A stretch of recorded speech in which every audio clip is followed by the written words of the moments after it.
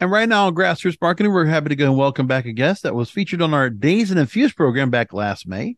And he's a serial entrepreneur, prolific inventor, founder of DynaVap, a company with a mission to make smoking history and produce the greatest dry herb vaporizers available. But one of the things we're talking about today, which has come into space, is, how about the vape pens?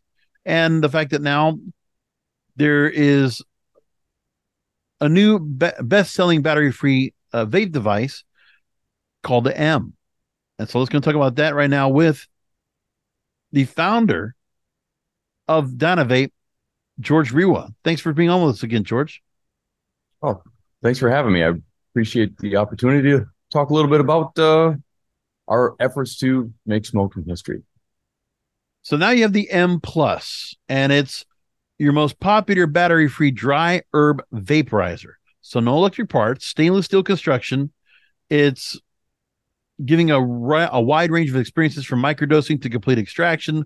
Virtually any heat source can be used, but for optimum flavor, you're recommending using with a butane torch or an induction heater. The M Plus, it's quite a contraption here, and I know for those that might have watched the video version of Days and Infuse, you showed us these vaporizers as was before, but now you're stepping up into the space here.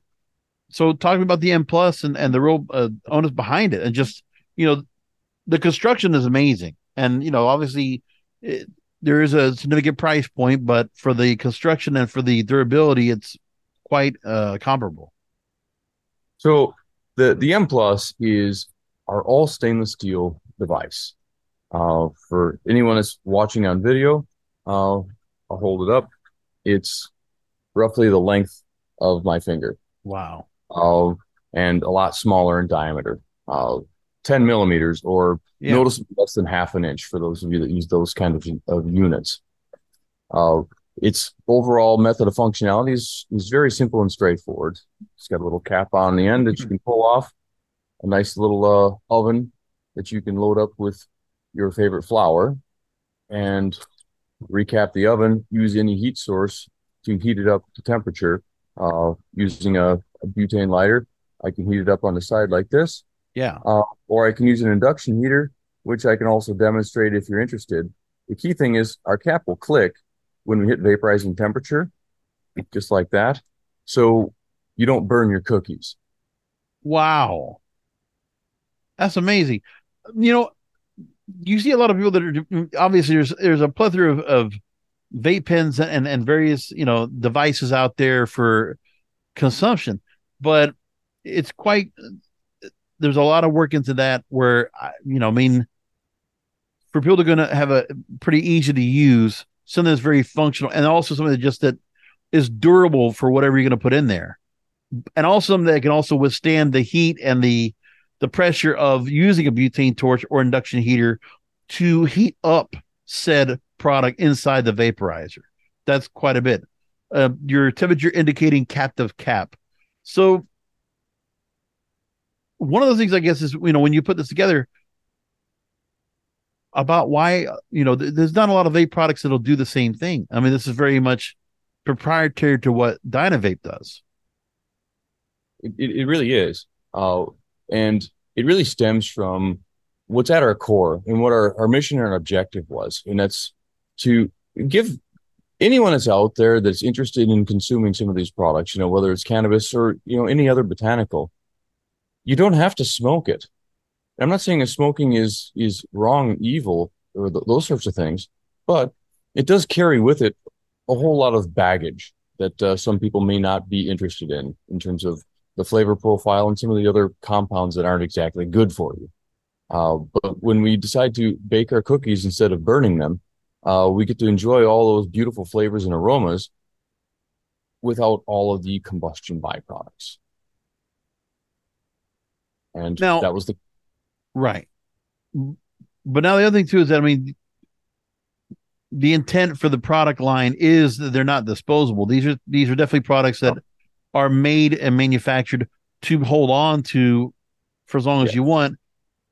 Because right now these days, just you see how much prices there are now for certain vape pens and that are not well manufactured. They might be used with other products from another country, and their construction might not be as good, but you might have a good product why not have a good device to use it with that's consistent and can handle the heat and pressure? And is going to last a long time and be durable and also be enjoyable to use. And that's where we tend to refer to our products as being somewhat analog in nature, because there is no control in this device, in this product. You are the control. You can adjust the temperature of the device actually pretty easily, depending on where you heat and how you heat it up. And it's just kind of like learning to ride your bike. You want to turn left hard? Well, you learn how to do that, but it's not something that you maybe do the first time you go for a ride. But as you get to know your DynaVap products, you will come to find that, wow, it's actually becomes very intuitive, very easy to use, and very easy to achieve that experience that the person using the device is looking for. And the device might last you your whole lifetime if you take care of it, which is also kind of nice. It becomes an heirloom product that you can pass on to future generations. Now, the thing too is that when we had you on previously for Days and Infused, Latham talked to you about the bead that you had released in 2022, which is an entry level product, of much more affordable for anybody who wants to go and get adopted into vaping. They were able to go and use that device, and it's really worked out. So, talk to me about the response and how much you've had to deal with the supply and demand with the B, and now having this upgraded, having the M now upgraded to the M plus. Okay, so the M has been one of our better selling products since we introduced it in 2017. Mm-hmm. Since 2017, the world's changed a little bit, and the price of pretty much everything is higher now than it used to be.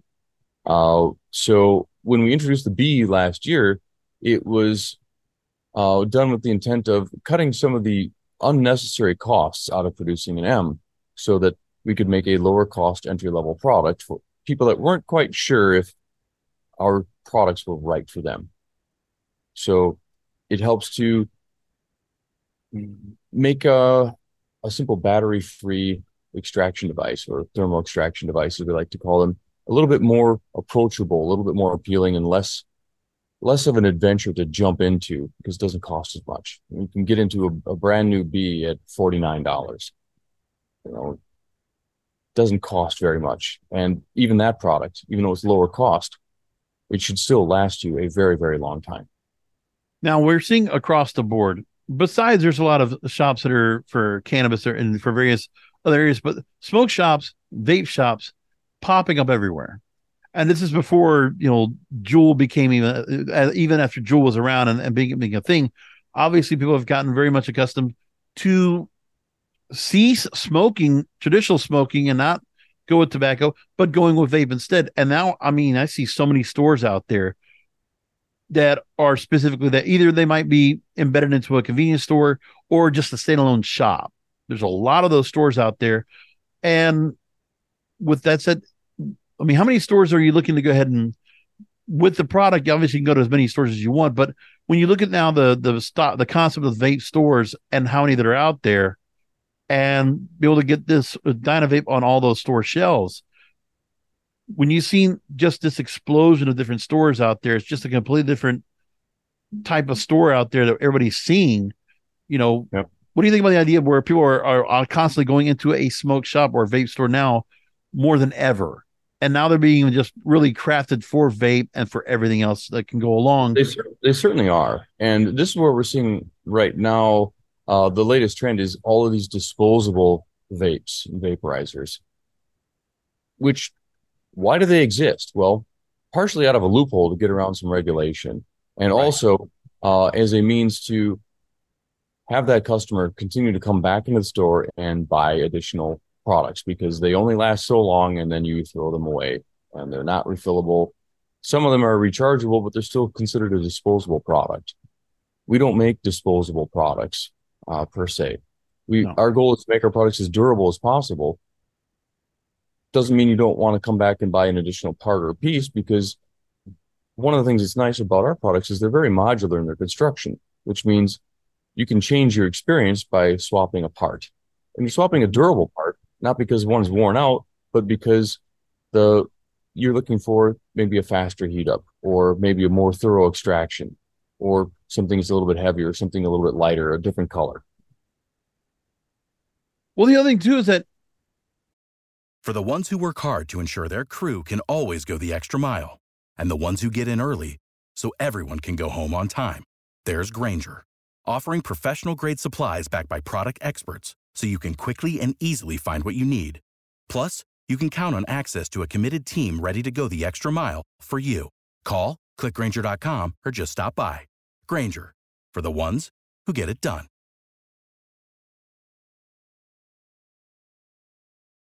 if you're going to get somebody to come to a store, have them go ahead and come back to buy something else to put into their vape, not buy another vape pen. I agree. Because I struggle with this whole idea of making products that are disposable when it's not necessary. We can make a device like this that there's no reason why it can't last for decades. None at all. Yeah. And how nice is that?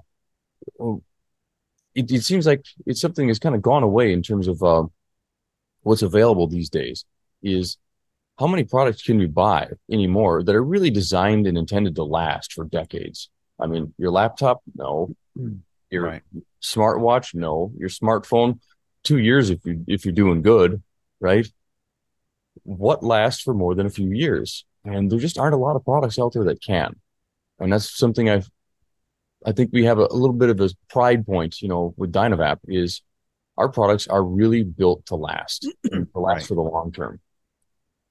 Now, when you also have to compare, when I look at the industry itself, they always want to go ahead and latch vape with e-cigarettes.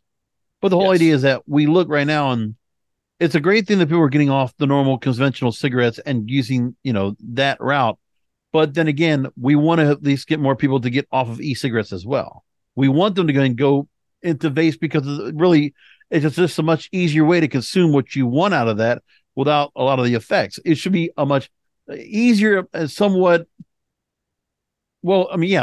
easier way to go and consume, and not less complications, I would say.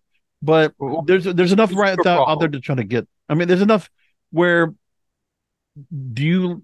what do you think about the fact that where you see that distinction always being put together? Because some smoke shops are going to obviously have both in stock. Yes, and it's very common for smoke shops. And I see it more of a problem than an advantage right now, because it's adding a lot of confusion. So the products and the devices that we make are not designed or intended for use with nicotine and e-liquids. And a lot of products out there, especially the disposable nicotine vapes, that's exactly what they are. They're designed specifically for use for e-liquids and for nicotine-containing substances. They're also called vapes and vaporizers, which adds a lot of confusion, right? So is this a vape? Is it a vaporizer? Or is it something else that really kind of needs to have its own definition, its own category, right? Because what do you put in here? Not e-liquid, right? No, you put in dried plants and you heat it up and you extract off of those plants the things that you're looking for without burning them. So one of the things that we've been pushing as a company is kind of a recategorization of what these products are and what they represent. And we aren't the only company that makes devices like this. There's quite a few other companies that make battery-powered versions that also extract off of flowers or herbs or plant matter. We've kind of thought that, okay, why don't we call these more of what they are? Instead of a vape that gets confused with nicotine, why don't we call it a thermal extraction device? Because you're just simply using heat to extract from your plant matter. So thermal extraction device, or TED for short, it's not a vape. It's not a nicotine device. It's not an e-cigarette. Is it a vaporizer? Well, that's a confusing term, right? And it's too large of a blanket term. And it's also problematic in the regard that there's a whole lot of new regulations that have popped up just in the last year or two regarding the mailability of vapes, e-cigarettes, vaporizers, etc. But if your device is not a vape, well, then some of those issues are more easy to navigate. So I'm looking right now at the Atlantic.com actually put out a good story about the rise of vape shops that since 2018, the number has increased by 20% almost annually, according to one estimate. And with various reasons as to how people were able to go and do that. One of the things is it's now needs to be the campaign to curb people off of e-cigarettes.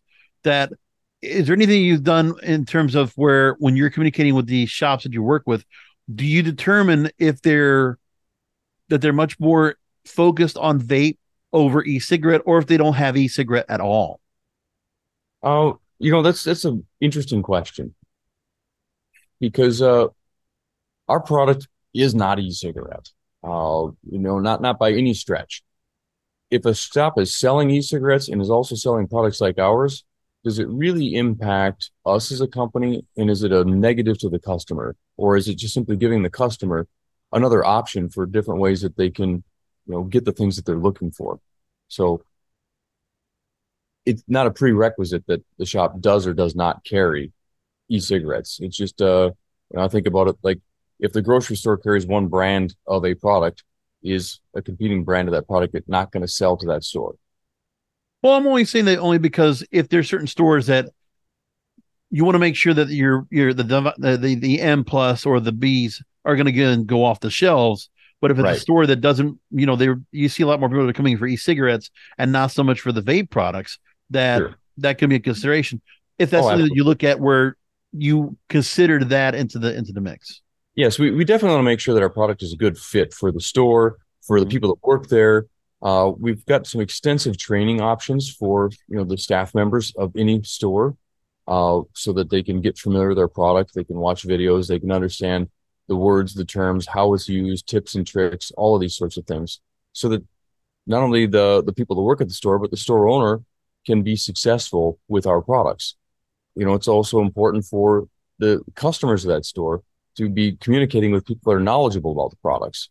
Because when you have a product that is kind of in a different category, where it doesn't have a battery, it doesn't have a power on button that you push 5 times, it operates with a much different principle. It still accomplishes the same thing, but it's very different.